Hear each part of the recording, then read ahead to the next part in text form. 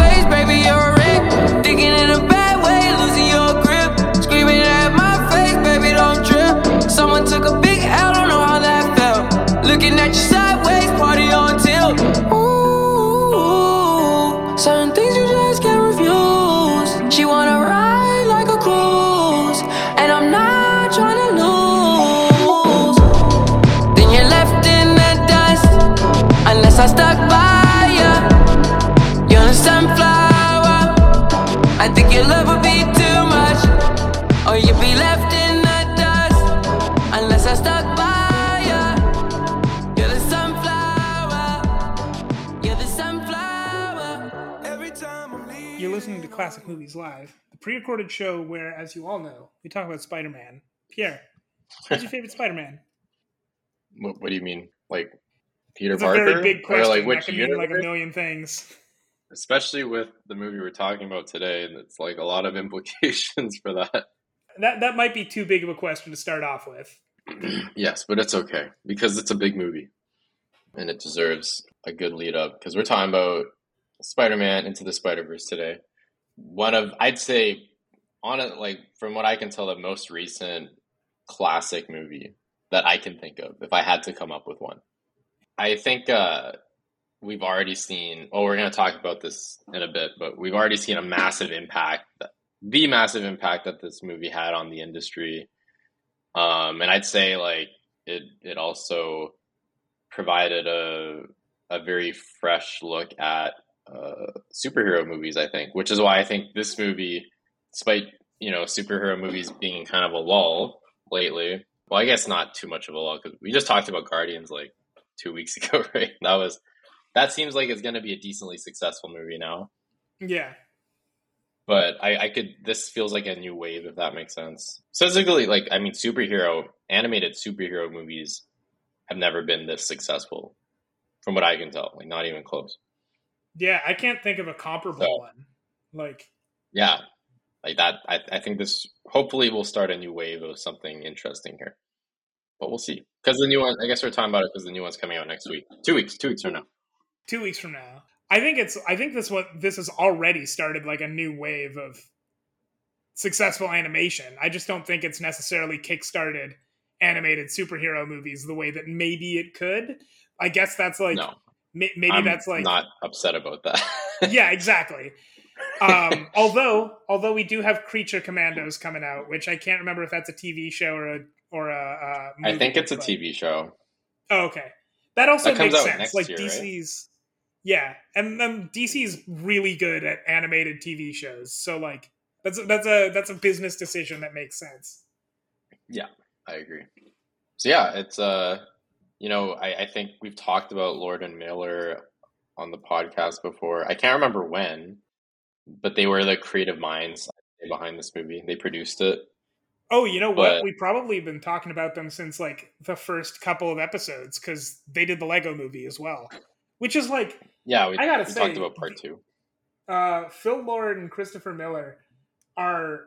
I mean, maybe we can even expand it past just Spider-Man into the Spider-Verse. Like, I think those two are some of the most influential filmmakers around today. Because, they did Cloudy with a Chance of Meatballs, the Lego movie, and Spider-Man into the Spider-Verse. Cloudy with a Chance of Meatballs maybe debatably, but all three of those, like, kind of major, major successes in animation. And then also especially for a studio like Sony. Yeah. They also rebooted 21 Jump Street, which like it came out at the same time as a lot of 70s and 80s shows were getting rebooted into movies, and very few of them were that good, and the ones that were good weren't making money. And then 21 Jump Street comes out, is completely different in all the important ways from all the movies that were coming out at the same time, and just kind of like sets a new bar for that specific type of remake, which it looked like was going to become a big thing for a while. I don't think it really took off the way it maybe could have, but for a few years, like, it was kind of all anyone would talk about. Being a person named Jeff was not fun during those few years. Yeah, I feel like the Jump Street movies kind of provided to me, it's almost like a resurgence, but also like a conclusion to like big live action comedies, if that makes sense. Like, I can't think of too many others after that were very successful / like nearly as well known as these two movies. It kind of reminds me of this is not Lord and Miller, but it reminds me a little bit of Walk Hard, the Dewey Cox story. That one was not quite as successful, but it was like so good that it could have kickstarted a new like way of doing music biopics. But also, it was so good because it took everything about every movie biopic before and just lampooned it to hell. So it's like, after Dewey Cox, how do you top that? You don't. So, like, no one ever tried. And 21 Jump Street, despite not being as aggressive as Dewey Cox was towards its specific niche, was maybe a little more successful in killing that genre of movie, because there just have not been that many remakes, because you can't top 21 Jump Street. Yeah, it just started and ended it like immediately, which is unfortunate. Yeah, no, I almost say it was a little ahead of its time. I think like 22 Jump Street kind of started, or not started, but it was part of this wave of like, I'd say like self-awareness comedy, if that makes sense, where a lot like meta comedy has been very big for the past, I'd say, decade almost. And 22 Jump Street, I think, was a film that was able to do that very tastefully, while still being a good movie in itself. But it's definitely, I think, a trope that's kind of tired of, because it's a little. I feel like there's a certain level of cynicism. Is that a word? Cynicalism. You know what I'm Yeah, saying? cynicism. Yeah, to meta humor, and I guess it kind of makes sense that they never made another Jump Street, because 22 Jump Street was basically a parody, not only of, like, I'd say the Jump Street, like, jumps or action movies in general, but like franchise franchise movies in general. Hmm. So they couldn't really come back to make any more of those, because I think that movie was basically them saying, this is stupid, we don't want to make more of these, which is kind of funny, because I think after that movie, franchises became much, much bigger. Although there was a third one that languished in development hell for like ever until it was eventually killed.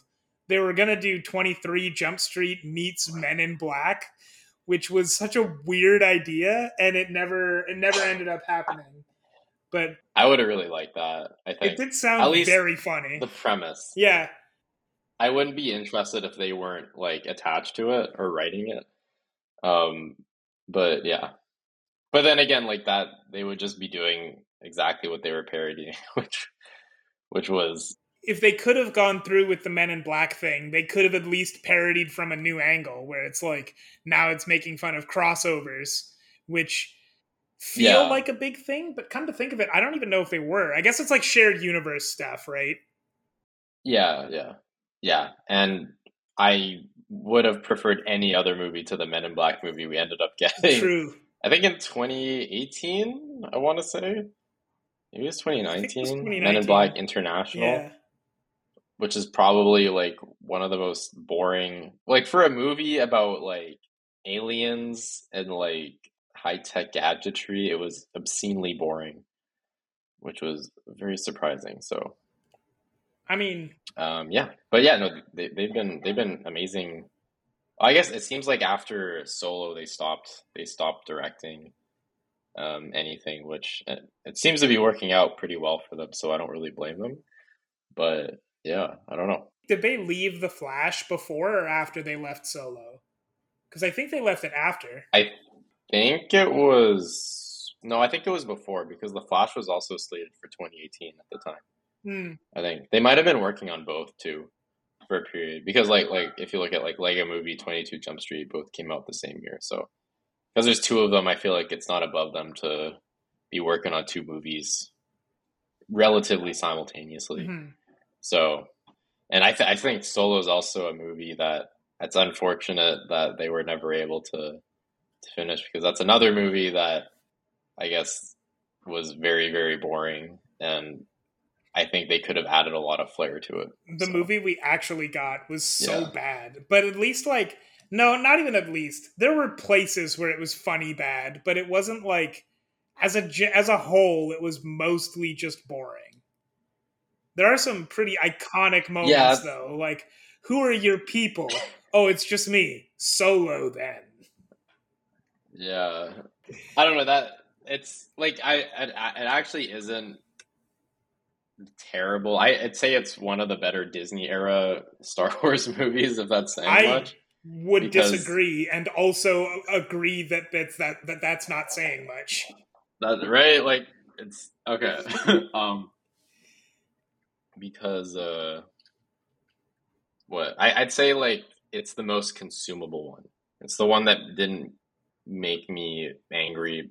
I don't know how to say it. Like, it definitely wasn't very good, but it didn't feel like it was trying to make a huge statement like the other movies, if that makes sense, and be like a huge epic centerpiece. I If guess. you compare it to the episode 7 to 9, I don't know. It made me pretty angry. and that's fair. I see it as kind of like a cute little fan fiction someone wrote about Han Solo. Yeah. Maybe that's why it doesn't bother me as much too. I don't see that, like, there's no way Han Solo's actual name came from someone just calling him Solo, random Han Solo. Like, that's really stupid. That doesn't make any sense. And the character of Han Solo would never take his last name because someone wrote it down on a piece of paper or something. Like, that doesn't make any sense. What I actually do like about it, and this is going to be the most backhanded compliment I can give, probably, is like with Ant-Man.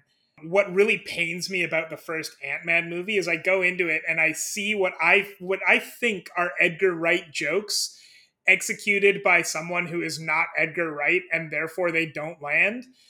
With Solo, I don't see any of Christopher Miller or Phil Lord in there at all. I just see Ron Howard. And I'm okay with not liking a Ron Howard movie because occasionally Ron Howard puts out Rush, and then we all forgive him for making bad movies. Yeah, he redeems himself once in a while, so that's good to know. It's like he does 4 for them, 1 for me, and the 1 for me is really good. Yeah. So it's like once every 12 years or something. Yeah. Yes, and then I guess after that, the same year they got kicked off of Solo, they won one of like I guess the first Academy Award for a movie that's not a Disney movie since like forever, I want to say, right? Well, like Since I guess Rango. that wasn't released the same year. Since Rango, yeah. And probably I want to say the best Spider-Man movie ever made.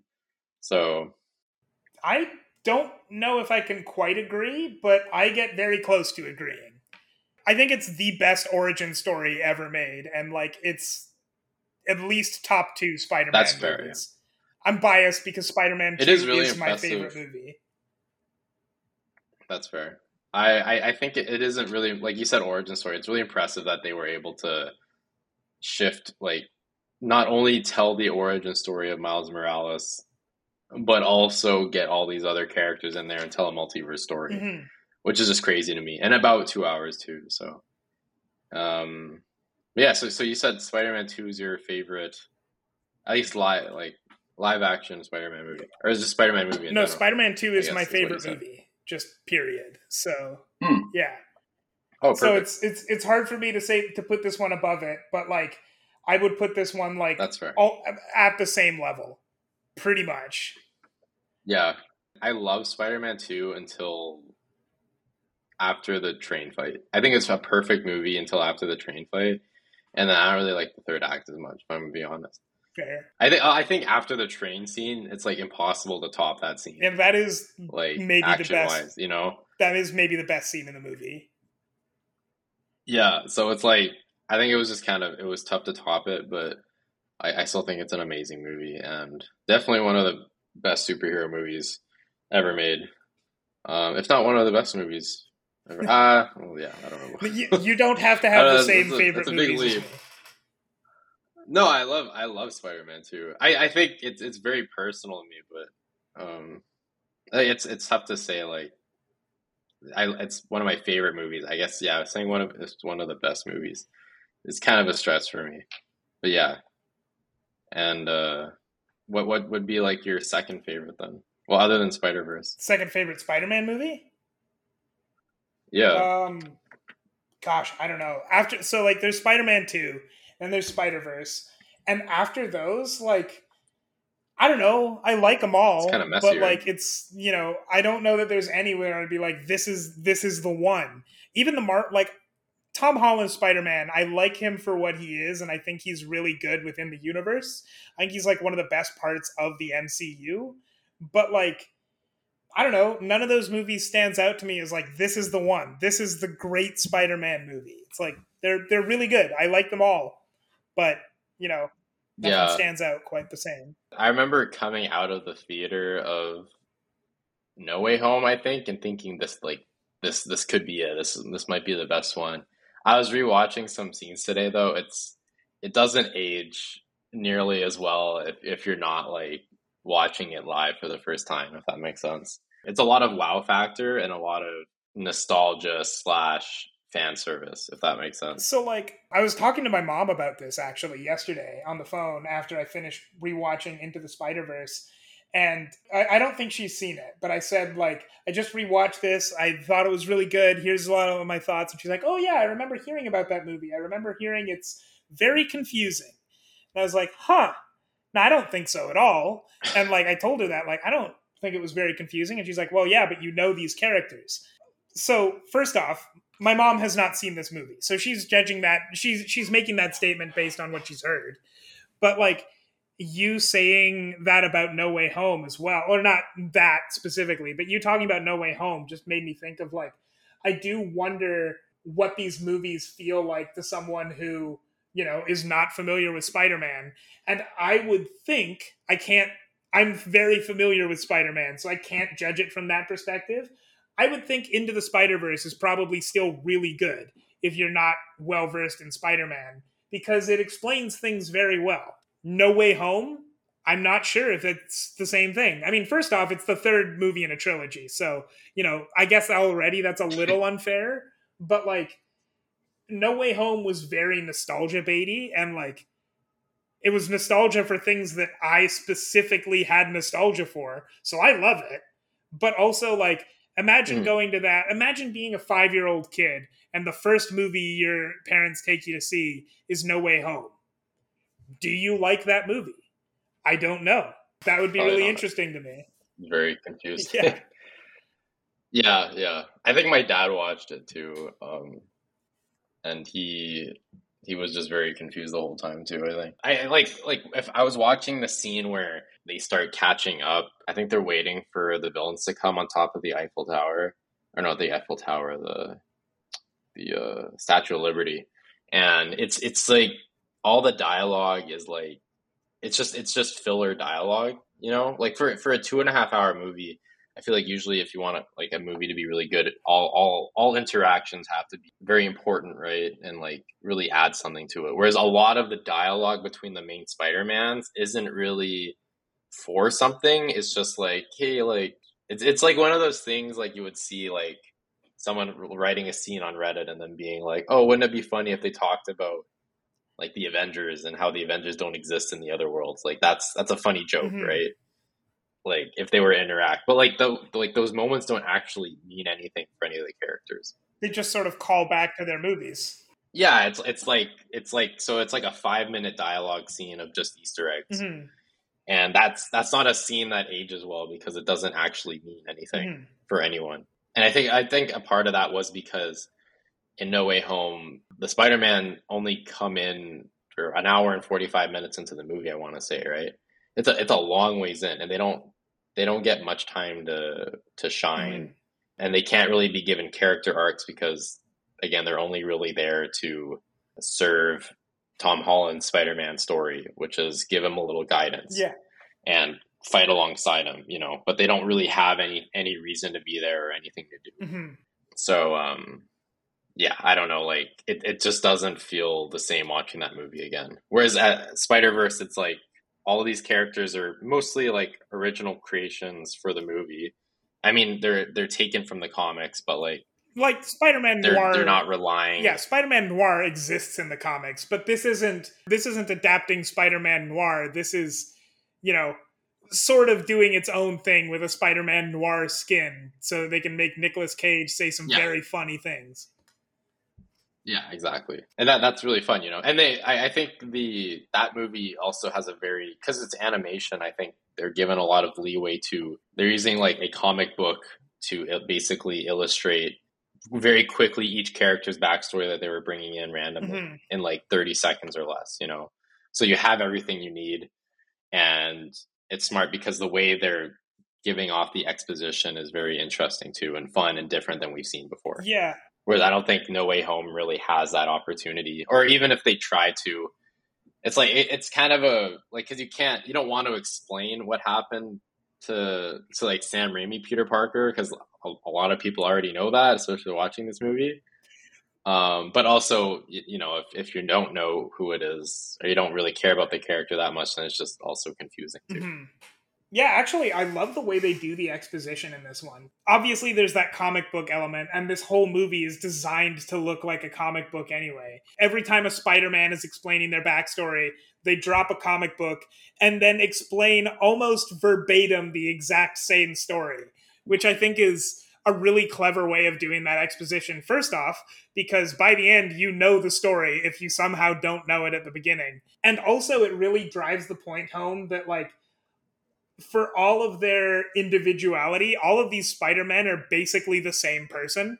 Mm. And I think that like really helps the big theme at the end, which is that anyone can be Spider-Man. Even though all of these stories are kind of extraordinary, like Miles Morales isn't just some kid. He's some kid and he's got this backstory. Yeah. But like the only thing that makes them Spider-Man is that all of them had an interaction with a radioactive spider. Otherwise, they're, any other person, which I think is a really effective theme communicated throughout this movie. Yeah, and I think it's it's a very central idea behind the story of Spider-Man, and this movie makes that theme land more than any other movie really could. Mm-hmm.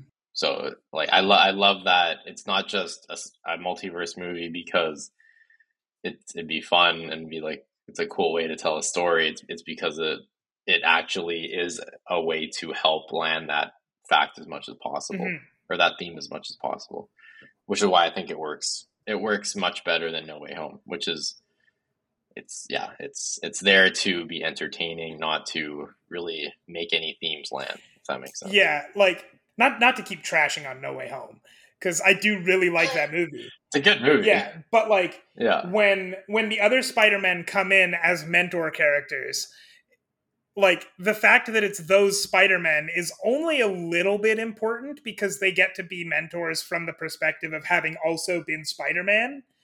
But like Mhm. it could have been another superhero. Like they're filling the role that Iron Man filled in the first movie.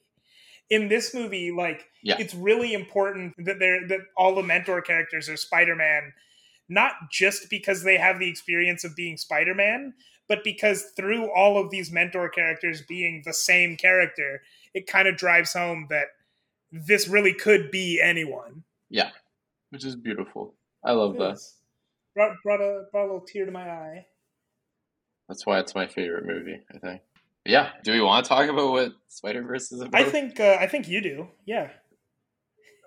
Oh, great. Well, it's a story of Miles Morales, who lives in a world with a Spider-Man already. And this is a very successful Spider-Man. It's very unlike, I think, any Spider-Man we've seen. And at least in popular media, where he's a very well-liked celebrity. He has a Christmas He's album. merchandised himself. He has a Christmas album. He has TV shows and popsicles, as he points out. He actually, in universe, has comics about himself, which I think is an interesting touch. Yeah, he has comics, and he's really rich. Like in Aunt May's house, he has like the spider bike. I think he has like all the stupid kids' toys that they would sell: the spider bike, the spider car, and stuff. And so it's like basically what we see is like peak Peter Parker essentially in this universe. Mm-hmm. And then Miles, who is bitten by a radioactive spider at one point when he's hanging out with his uncle, who comes in later, starts to develop spider powers, and then he meets that universe's Peter Parker, who ends up dying. But after that, he finds out that there is a multiverse full of spider people that have been brought to, and some of them have been brought to his world because of Kingpin. Kingpin is trying to bring a multiverse version of his wife and daughter to that world, essentially. Mm-hmm. And instead, he accidentally brought 6 spider people. No, 5 spider people. Yeah. So. Yeah. And together Miles learns to become a Spider-Man, and they have to fight Kingpin, essentially. And they gotta send everyone home. Make sure he doesn't destroy the multiverse. Yeah, and that too, yeah. Just like in No Way Home, where they have to send everybody home. Yeah. I guess. Well, did they? I guess they... That was the intention. I don't know if they actually ended up sending everybody home. In Spider-Verse, there's like a very... Like, they show that if you are in a different universe, you can't stay there for too long, or else your body will deteriorate. Mm-hmm. And you'll cease to exist. Whereas, I guess in No Way Home, it's just they want to get them home because it's the right they don't thing belong to in do. that universe, I guess. It's the right thing to do. Yeah, exactly. So yeah, there's a little time crunch for Miles Morales to figure out how to become Spider-Man before he has to send everyone home. Mm-hmm. And yeah, that's basically the movie. So why would you say this movie is a classic, Jeff? So a lot of reasons. The first one, obviously, it's just really, really good. I think I said this on air. Like, I think this is like the best superhero origin story I've ever seen. Especially in the early 2000s, like superhero origin stories basically start from the idea that this is the first superhero in the world. And I think that something that's decently difficult to do, but that I think Into the Spider-Verse like really pulls off is it starts in a world that has superheroes. I mean, we only know about Spider-Man in this world, but like it's a world with a Spider-Man and supervillains. So it's like superheroes exist, which like is already sort of a weird status quo to start an origin story. But then it like uses the fact that this is a superhero starting in a world with superheroes to really have him come into his own, and it becomes more than just him owning up and becoming Spider-Man. It's like it is really like Miles becoming himself and who he is, and like using the trappings of an origin story and of a superhero movie to like really come together and communicate some really good themes, some themes about like being able to step up, like what is being a hero, all that stuff. I think it's just a really good origin story first and foremost, but beyond that it looks incredible. Like at the time when this came out, this was unlike any movie I had ever seen before, just from a visual perspective. It still mostly is, except that since then every other movie, it seems like, has tried to copy this movie's look to varying amounts of success. Like, this is a very good style that I'm always happy to see more of. Not everyone pulls it off. Some people do, some people don't. I think last year, I'm pretty sure I saw one movie that almost pulled it off because they used it sparingly, and that would be Puss in Boots. And then I saw a movie that did not pull it off at all, which was Intergalactic. Yeah. Oh God, I forgot about that. Yeah, I also agree. It's an amazing movie. I think story-wise, it just packs in so much. We talked about how it really nails in the themes of Spider-Man in a very unique way that we haven't seen before. It has like the animation, like you said, is really good. I think it's unfortunate that a lot of the industry has just looks at this style and they're like, we need this style because it's cheaper and people like it. Mm-hmm. And it's different than the Pixar animation that seems to be a little out of fad right now. But I think this works. Like the style will always be best for this movie, and I think it'll be known as like the Spider-Verse style because it's like made for this movie. Like this wasn't like let's find a new way to do animation and then find a movie for it. This was like they specifically tailored this style of animation to tell this story and also be unique for a comic book movie. And I think that's why it works on another level compared to a lot of these other movies.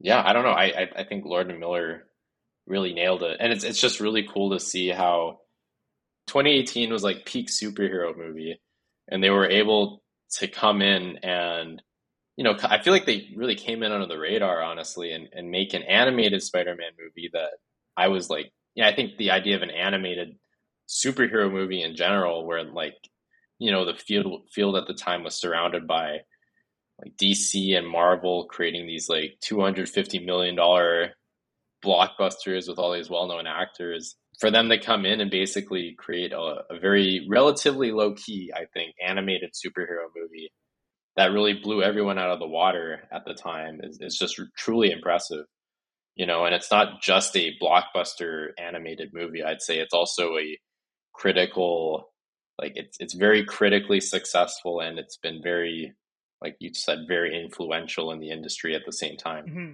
It's hitting like all the check boxes of, I think, what we would call a classic movie. Yeah. I remember hearing about this like before it came out and before even trailers dropped. Like I remember Sony had greenlit a Spider-Man animated movie, and I was like, "Oh God! All right, so they've got their Spider-Man movie that they can't get rid of, or that they won't get rid of. They've got Venom. They're doing Spider-Man villain movies. Now they got an animated Spider-Man movie. Like Sony, just give it up." And then it turned out to be this. So, like, thank you, Sony, for not giving that up.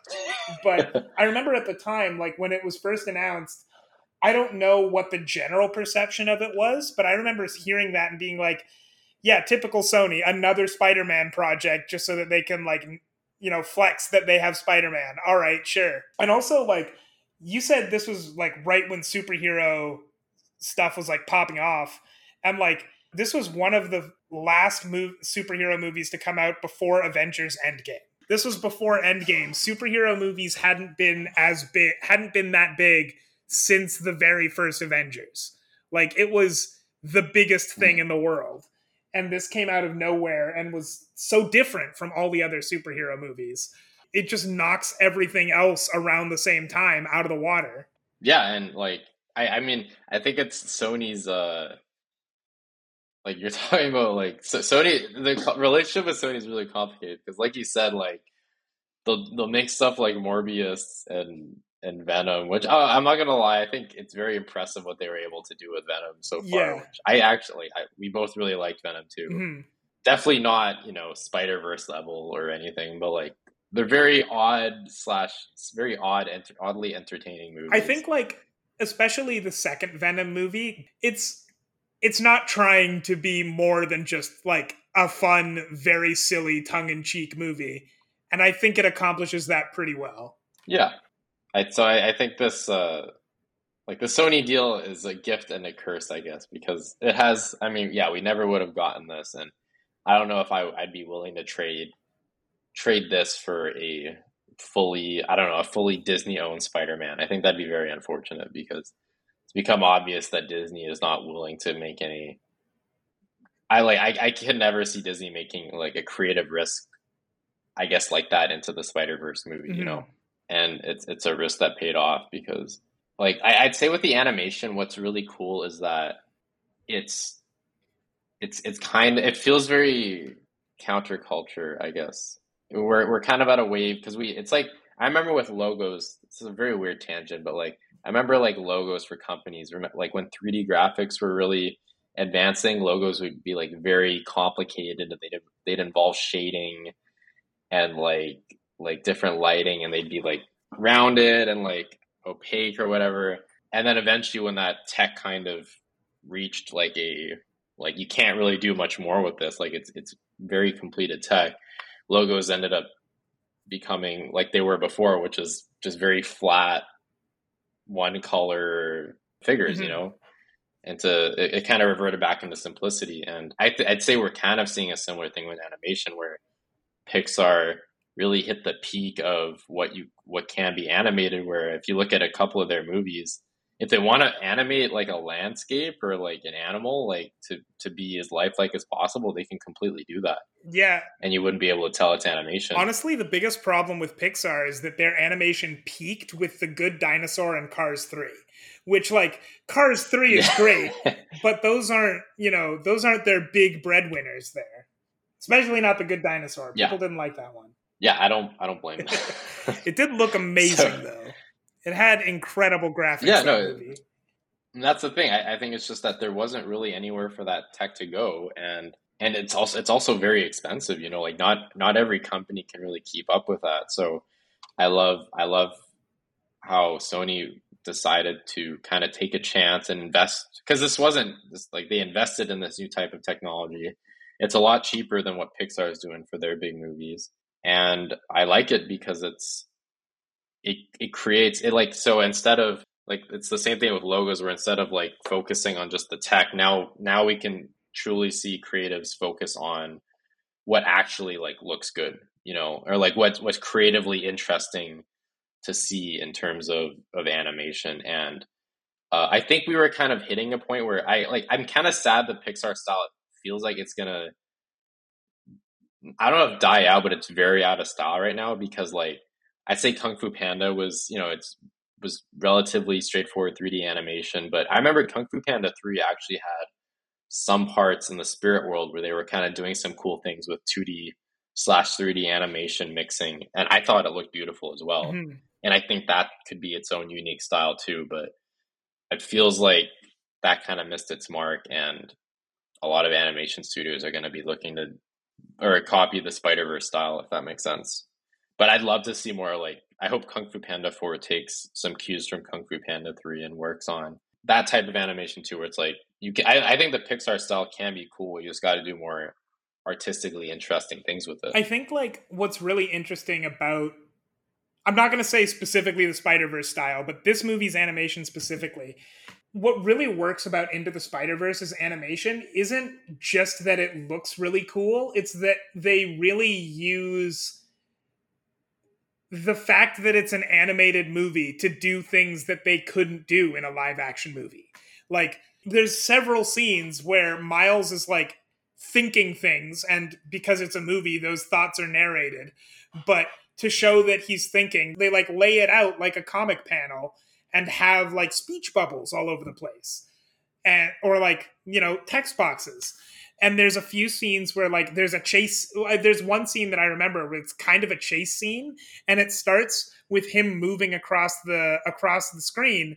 But the way he does that is it creates like 3 close-up panels in quick succession to show that he's like moving from here to here to here and then off the screen, which is really cool. Like they're So cool. yeah, it's just doing all these interesting things with animation. And what you're talking about with like, to bring it back to Cars 3. Cars 3 is a fantastic looking movie. It looks like the landscapes look almost real. Like, okay, I know the context of Cars 3, so no one could fool me into thinking that those are actually real landscapes. But like, there's scenes in that movie where they're driving through the forest where the only thing that doesn't look real is the fact that Lightning McQueen is a big animated car with cartoon eyes. But like, the forest they're in could be, I could go outside, well, I couldn't go outside here, but I could go outside in like where I used to live and just be in that forest. That's how realistic that looks. I remember that discourse around video games, probably, you know, back when the PS4 was just coming out.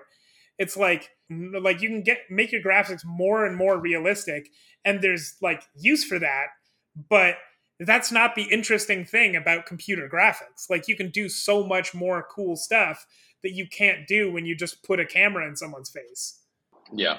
And I mean, we talked about the intergalactic before, and like it's kind of the same thing with that movie where it used the new style, but there wasn't really any reason for that movie to be animated in any way, honestly. There's a couple like trippy moments, I guess, where he's having like he smoked weed, so he's tripping a bit, and you get these like kind of cool animated scenes with music in the background.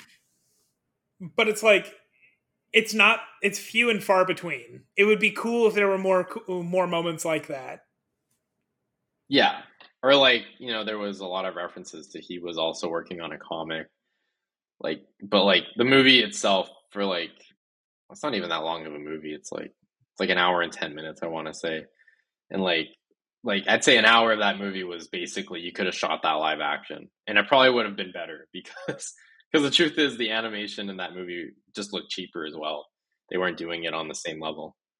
And all of the characters in that movie were modeled to look like their live action counterparts. Oh, well, yeah, exactly. Yeah, you could have just dressed up Macaulay Culkin to look like that. Yeah. There was no point. And I think that's just, you know, I hope Spider-Verse doesn't inspire the wrong things. I think Puss in Boots was also very well done, but I also feel like you can't hit the same peak, if that makes sense, because like you said, like they're using comic book panels, they're like doing those little sound effect things. It's not just the animation style, it's the movie itself that you can just really feel it, you know. And I think Puss in Boots did do the animation style very well, but did that movie necessarily have to be styled that way? No, to me, it just felt like they wanted to ride a wave / it was a much cheaper way of animating. Well, with Puss in Boots, what I appreciated about it, and what I appreciate about Puss in Boots is that it used it very sparingly. Like, Puss in Boots, the new one, the last Wish, had basically 2 different animation styles. For most of the scenes that weren't action driven in that movie, they were primarily just an updated version of the normal DreamWorks style. And then the action scenes are what used like something that's closer to this. And I think that served that movie really well, because the way that they incorporated this kind of style and the specific cell shading, and yes, the cheaper animation, the way they incorporated that was in order to get across that much more dynamic feel of those like high action scenarios that are basically fight scenes. It mostly happened in the fight scenes, but like that's where they used that, and they used it pretty sparingly. But that's also why I said earlier, like, they didn't fully nail it, but I think that that's why, like, the fact that they didn't go whole hog into animating it like Spider-Verse and instead just used it where it made sense was a good decision. That's basically what I'm trying to get at. I wouldn't say it's just the action scenes. I definitely say it's to a bigger level, but this definitely wasn't like the same animation engine they were using for the Shrek movies. And I wouldn't say it's updated either. They were definitely using like a slower frame rate for a lot of them. Like I guess I know what you're talking about. Like I actually do think in the action scenes it was pretty well done. Like anything involving death was really cool. And I think they had some really cool effects there. But I don't know how to describe it. It's just like I think the frame rate's lower, the colors are a little like the lighting's a little less realistic, and I want to say like it kind of looks blurrier, if that makes sense, or like not as, I don't know how to say it, but it's like when you were watching Spider-Verse, it felt like in some ways you were watching like a 3D movie, but like when you didn't have your glasses on, right? It was kind of like I want to say like the edges of the characters were like slightly blurry slash doubled. I don't know, does that make any sense? A little bit, maybe? I'm not sure. I wouldn't know how to describe it, but anyways, I got that same feeling from Puss in Boots. But yeah, and then like I don't know, like story wise, how would you say it really handles like all the different characters? Because it's a lot. There's a big cast. They got like 6 different characters, and I want to say there's like 3 villains as well, right? I think the way I'll start with the Spider-Man characters. Like, I think this movie really benefits from, but really leans into the fact that all the characters are the same person. Like, there's literally the scene where Penny Parker, Spider-Ham, and Spider-Man Noir are all giving their backstory at the same time, and they're all saying basically the same thing, which is a great scene. It's like split in 3, and it's 3 backstories happening simultaneously, but they're all the same. I think that like leaning into that is makes it so that all of the main cast of this movie really works. At no point in this movie did I feel like I didn't understand any of these characters. Like, even the ones who the ones who get the least time are definitely those 3: Spider-Ham, Penny Parker, and Spider-Man Noir. And I think the only one who's even a little bit hurt by it is Penny Parker, who, like, there's a scene where she's really sad about her robot potentially dying. And I think that scene would hit harder if we knew just a little bit more about her. And I think that's the only issue I have with any of the main cast, is that I think Penny Parker is a little underserved. But like barely, just a little bit. All of the main cast is handled really well, and that's the only time in the movie where I thought like maybe I didn't know one character quite well enough for a scene to have maximum impact. Like, all the Spider-Man Noir scenes hit exactly the way they were supposed to. All the Spider-Ham scenes hit exactly the way they were supposed to. The 2 more main Spider people, Gwen Stacy and alternate universe Peter Parker, I think they had enough extra backstory that like they really worked as those characters. So I'm very happy to see them come back in the next movie. But yeah, I think as far as the Spider people go, it handled them all really well, especially considering there's 6. There's 6 that it has to deal with. Yeah, I'd say the 3 you mentioned, they didn't really get much. I'd say they had a lot. They had a decent amount to do because they all had a motivation, which was they wanted to get back home. But then they also kind of had they all had moments. I guess they didn't have arcs, but they had like moments where they all stood out in a way. I thought they all had like, they were all very well casted, and they were like a nice foil to the main 3, because it is a very like heavy story that we're dealing with, where like Miles goes through a lot in this movie. Like, his uncle dies. He watches Spider-Man die. He watches Spider-Man die right when he's, learning to be Spider-Man. And not only that, but Spider-Man basically, before he dies, he gives him a task to finish, or else the world could be destroyed. Yeah. And this is without ever having been Spider-Man before. So it's like there's a lot, it's very heavy. So and also, not only that, but we're dealing with Peter B. Parker, who from his world, he's basically what we hoped Spider-Man what would never happen to Spider-Man, which is he's 40 and he's still single. He's in his mid 40s. He's still single. He's still poor. Well, single again. And he didn't end up getting, single again.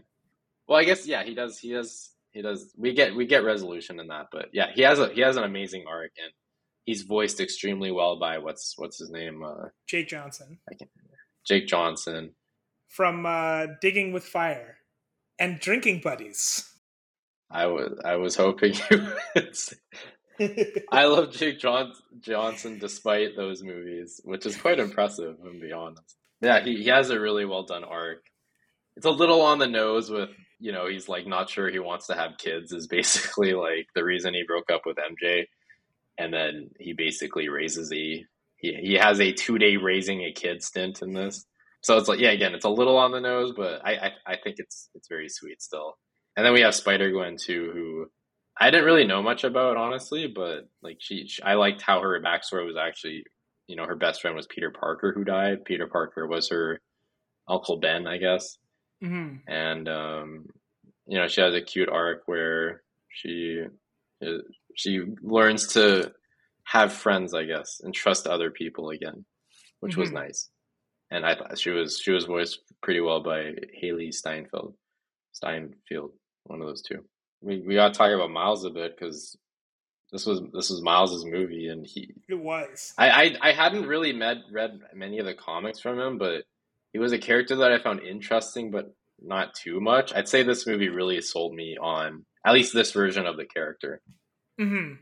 I mean, I'm most familiar with Peter Parker, Spider-Man, but like, I mean, Miles is maybe the strongest part of this movie, first off, which is good because it's his movie. But like, I really like this version of Miles, and I think what's kind of interesting about him, and like I hope gets explored a little. I don't know how you would explore it more. It's just an interesting little quirk. Is like his powers aren't Spider-Man's powers, or like they're not Peter's powers, because he got bit by a different spider that gave him invisibility and electricity powers. So it's like that's another thing that I think like really plays into these themes a lot, because like even if anything you could reduce Spider-Man down to, like that's oh man.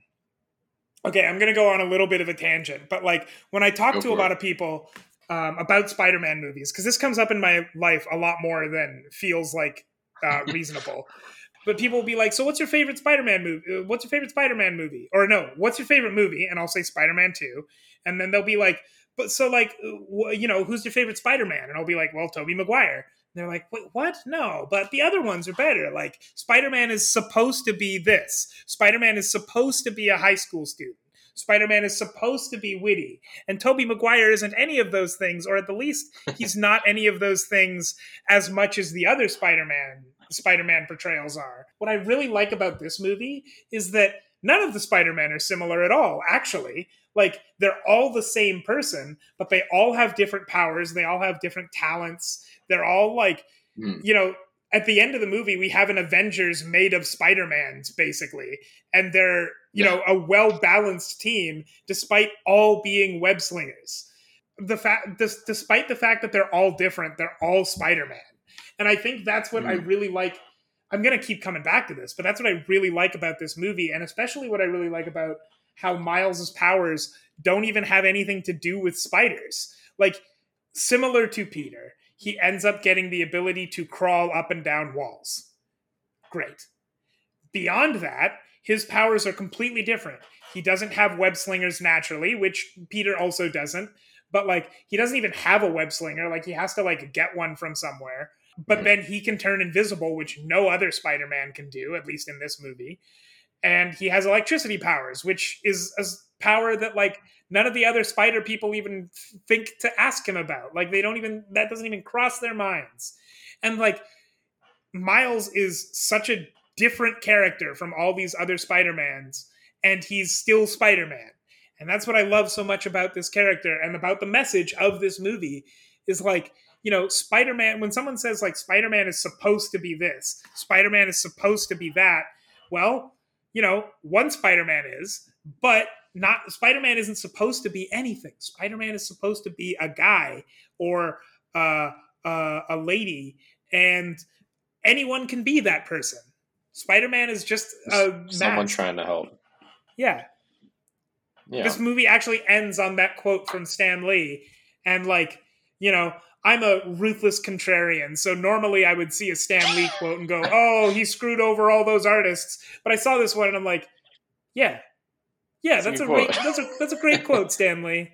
Yeah. I can't remember the exact quote, but it was exactly what you just, it was effectively what you just said, which like a hero is someone trying to help. Mm-hmm.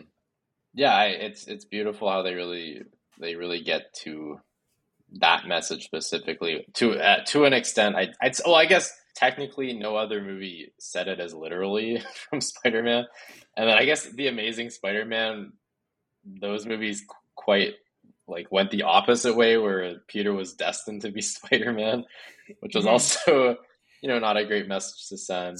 Interesting choice.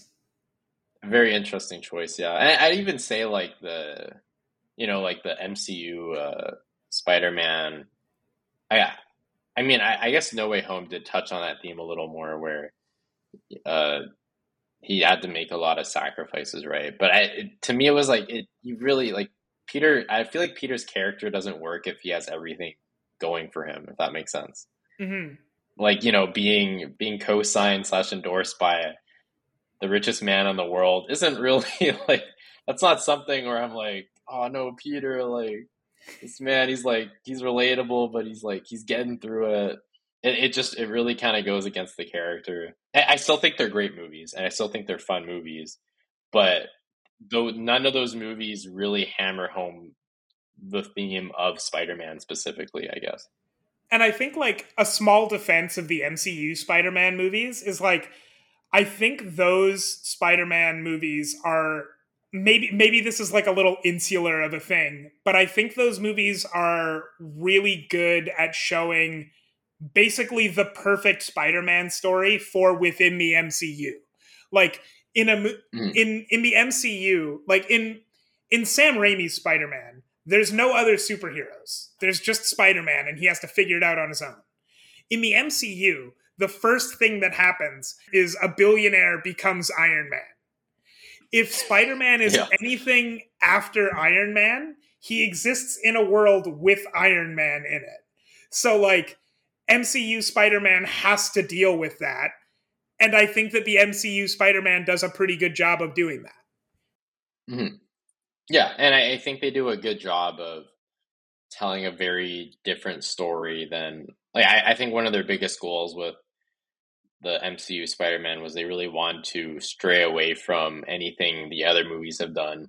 And what the other movies have done was, well, I think Sam Raimi really perfected the idea of Spider-Man's life just sucking. Like, it's not. So, like, they really didn't, I feel like they didn't want to go down that route because it would have felt pretty similar to what we've seen before. Mm-hmm. You know, and that's why we haven't seen a lot of the characters or the villains we'll usually see, or the side characters we usually see with Spider-Man. Like, we haven't seen the Osborns yet. A lot of the villains were, I would say, different. I guess, yeah, Vulture and Mysterio we hadn't seen before at all. And their origin stories were very different than the usual Spider-Man villain, I'd say. Mm-hmm. So it was it's a cool change of pace. I understand why they did it, but yeah, you are missing a fundamental aspect of Spider-Man if he is endorsed by a billionaire, you know. Yeah, and something I love about, because I think with some movies I don't like because people watch movies to escape, right? But I feel like part of you is like there's like a yearning to like not to like escape the real world, you know? You're like oh, like when I remember when I left like Thor Ragnarok, for example, I was like that. Like I wish I could like Thor Ragnarok made the world look so cool, you know, or like the universe looks so cool. It's like Hmm. that's such a cool like I wish life were different. But I love Spider-Man because it's like if you were to be in the position where you could be like do you want to be Spider-Man? I'd probably say no because his life sucks. Yeah. And that's the point is that like he gets these powers but they really don't really offer any real benefit to his life. And I like that because then I think it really uh, makes us look at our own lives and try to appreciate them more, you know. And I think you know that's what Into the Spider Verse did too. Because yeah, Miles's life kind of sucks in this movie. He's dealing with you know, he doesn't want to go to this new school. His dad's kind of a dick to him. His only role model was his uncle, and his uncle turned out to be a murderer, and then he ends up dying, you know. And he was given these powers, and he's under pressure to save the multiverse within 2 days of getting these powers, you know. So yeah, it's like a lot to take in, and I think it's the same thing here. It's like I think they struck a good balance of having a fun movie and a fun, charismatic Miles Morales, while also reminding us that like being Spider-Man it comes with a very big burden for him. Hmm. And I think that's something you know he learns throughout the movie as well, and is helped because we see every other Spider-Man has had to deal with a really shitty life too, apparently. Yeah, it's like being Spider-Man comes with huge risks, and the only reward is you know, the feeling of a job well done. Like good work. Yeah, yeah, yeah. Except for that universe's Spider-Man. Well, I guess he died, so that's he didn't really live the life he wanted, but he was living it for a bit. He was living the good life for at least I think I want to say he was like in his mid-20s in that Hmm. scene when he dies. But yeah, it's a really good movie. Are you excited for Across the Spider Verse? I'm hesitantly optimistic. It's gonna be really tough topping this, and I do like where the trailers are going though. They're going in a I don't know if you've seen any trailers, but they're going in a direction that I was not expecting, and it's made me a lot more interested to see what happens. Specifically with Spider-Man 99. That's what I was interested in seeing. Hmm.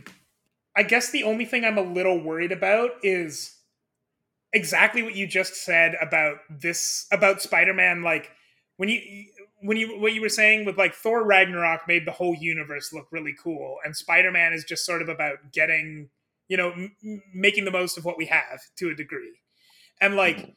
the only trepidation I have a little bit is like I really like those Spider-Man movies that are, very down to earth, that like are about that. Like essentially making the most of what the hero has available to him. And like Mhm. the next one that's coming out is huge in scale. And so I guess the thing I might be worried about is like, is it gonna go into the direction of this is such a huge universe and we've got a million spider people in it? And like, I don't know. I think I'm definitely still optimistic, but I like you said, this is gonna be a hard movie to top. Like we'll talk about it in 2 weeks. We'll see how it goes. But I don't know. I don't know what it would look like to make a sequel to this that is better than the original. Yeah. It'll be interesting to see too, like, because I know Marvel's really embraced the multiverse since the first movie came out, and I think a big like the multiverse has been portrayed very poorly, I think, by Marvel so far. I really hope this movie is able to do it better, especially considering like, because you know, before we had six characters from different multiverses coming to one place. This is like entirely different, where they got like there's like hundreds, if not thousands, of Spider people teaming up in some way, you know? And it's Yeah. like how do you not make Spider-Man feel less special, if that makes sense, when you have 1,000 of them in one location? It's Hmm. it's gonna be interesting, but yeah, I don't know. I remain optimistic. I like the direction they're going, and yeah, I don't know. I hope we see some of the character. I really want to see Spider-Man Noir again. I feel like he's not coming back, but I'm hopeful. I'm looking at the voice cast for the next movie, and he's not listed as one of the main people. So like, Yeah, I'm hoping that he comes back in the third movie. That's what I'm hoping for. that's true. Yeah. Well, yeah. This was it was initially gonna be a two-part movie, so but then they titled it differently. But I'm just gonna guess that it's gonna be a very cliffhangery ending, or an ending that is definitely making you look to the next movie and doesn't completely resolve everything here, which will be interesting. And the third movie comes out less than a year after. So like, it's very much still basically a two-part movie. Yeah, yeah. It's just It's titled just that, slightly differently. yeah, the words part one and part two aren't a death sentence in movies, but it's like not cool. Yeah. Actually, yeah. What's the last? I feel like that was cool until I want to say Mockingjay came out, part one and part two. I feel like that really killed that idea. It's a thing that you can do when you're making an explicit threat to your own studio, like Denis Villeneuve when he made Dune Part One. Oh, but they didn't title it Dune Part One, right? Well, Like they that's the did. thing. It was. No, Oh, it's did they? technically Dune, but like when they show the title, it's Dune Part One. Oh, I see. Okay. So, but like it was marketed as Dune, I think. Yes, it was marketed as Yeah. Dune, Okay. and like every time they could slip it in, they didn't call it Dune Part One, but they were like, "Oh yeah, it's two parts. There's two movies." They just hadn't had the one Yeah. greenlit yet at the time. Yeah. Yeah. Very ballsy.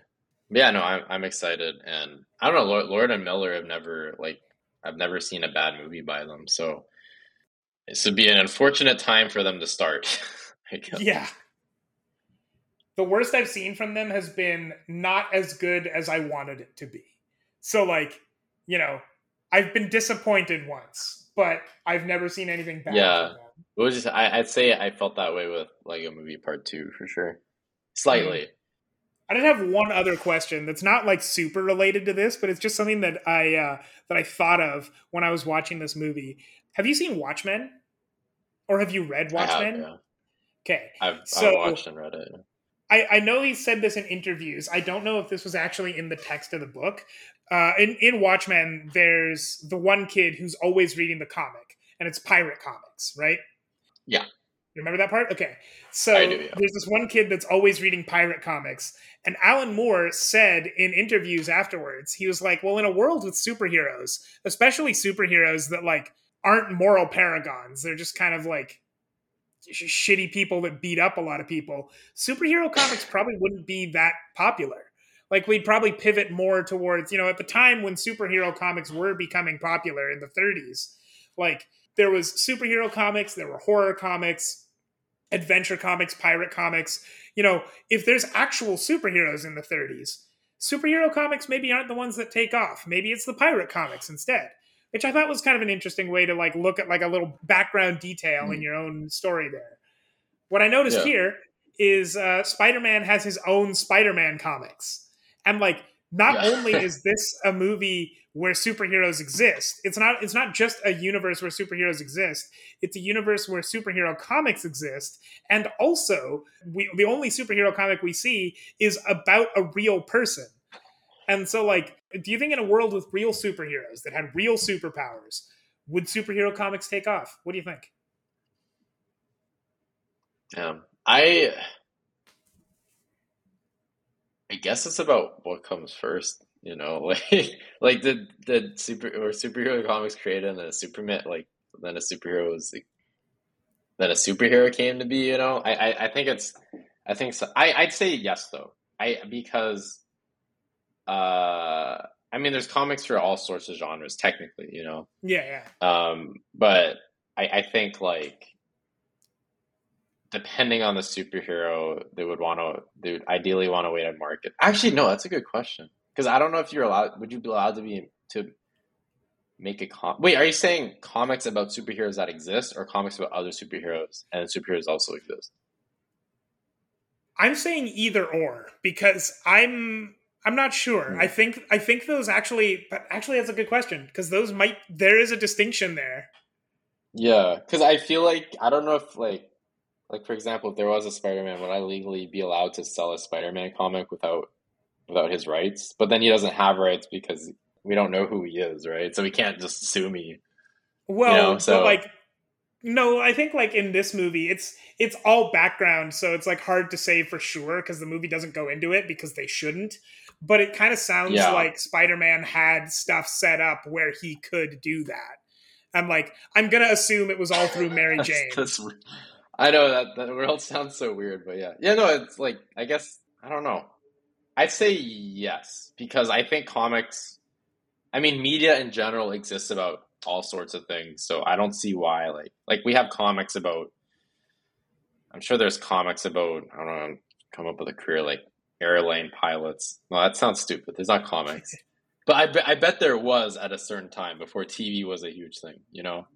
Mhm. So I could see that, and also like there has been. I remember in Logan they say there were X-Men comics about the X-Men that existed before that. I can't remember her name, Laura or whatever X-23 or whatever her name is was Oh right, carrying. yeah, And then they also do that.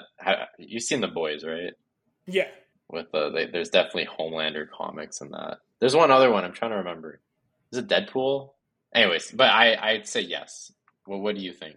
I actually think I side closer to Alan Moore on this because I think that a big part of obviously there's we don't have nearly enough time to talk about the history of the concept of comic books and of superhero comics here. But like I think that in this world, like in our world, our real universe that we actually live in, like weekly superhero comics are at least to some degree a bit of an escapist fantasy, the same way that movies and TV shows are and stuff. And Hmm. like I think that if there's real superheroes, like if I can walk outside and just see Spider-Man randomly go by and go, oh god damn it, it's Spider-Man again, like that stops being escapist quite to the same degree. Where like not that they Yeah, that's wouldn't a good still point. exist, but especially in a world like this, I find it actually difficult to believe that this world has weekly Spider-Man comics. I don't find it difficult to believe that this world has Spider-Man comics, but I would think of those more like I don't remember what it was called, but there was like a series of graphic novels they did a few years ago that was just like Spider-Man through the ages, where it started with him in the 60s and he just aged in real time. And like I would imagine something more like that, where it's like, yeah, fantastic tales of Spider-Man, but they're more like autobiographical. Not that they're any less spectacular or whatever. They can still be the exact same stuff, but I just find it, Yeah. I just think they would probably be packaged differently. Okay, I could see that. Oh, the other one was Captain America. Sorry. Remember when they were in the first one when they were like making movies with them and selling comics to fund the war, essentially? Right. Yeah, I guess that's a big thing too, is like um because in that context, it still makes sense because at that point, it's basically like leaning on those old movie serials that happened in the 30s.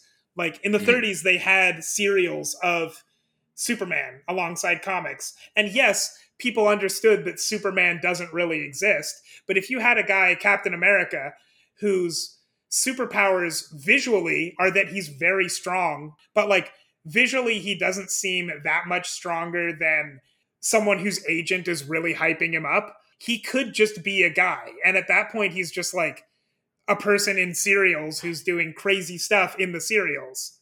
Yeah. So yeah, you'd want to hype him up, and there'd still be a Hmm. level of like mysticism to it, I guess. Yeah. Yeah, it's a good question though. Anyway, What would you say? Wait, do we rate these movies at the end? I can't tell. Can't I mean, remember. like, I don't know if we have to. Like, I think it's very clear. I think both of our ratings would be very clear, so I almost don't want to say it. Yeah, that's fair. I mean, the movie speaks for itself. I don't know. I It's think it's had so. a like we said, it's a massive influence. It's very popular, and it's a very critically and audience well received movie. So Yeah. not really much And more you can say to that. yeah, I mean, I'm very excited for the next movie, which we'll see in 2 weeks and we'll talk about here. I think after Avatar, this is the only other movie we've done where it's like we got to talk about the first one before the second one comes out. Yeah, well, this is probably like one of like the biggest. Well, actually, I don't know about the biggest sequel since Avatar, but actually It's no, hard maybe to. it's only been like 4 months, so like I mean, it's definitely the biggest sequel since Avatar. It's also so yeah, weird to I'll me take it that the back. Avatar sequel is as big as it is because I love that movie. Don't get me wrong, but I do not understand. I do not actually see where the popularity of those movies comes from. I love them. I like to think there's a lot of people in the world that think like me, but also like, why Avatar of all things? How's that the one that catches on the way that it does? I don't know, but I'm not gonna complain about it. No, I'm glad we're getting more of those. I think it's the classic movie aspect. I think we could argue that Avatar is a classic movie too. I would Um, definitely agree.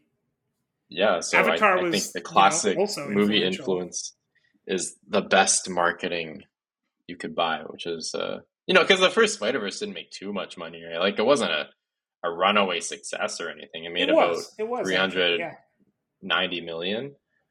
Um, but Which is, they're still they like, still lined up two more because they could tell that they have a lot of future potential on their hands.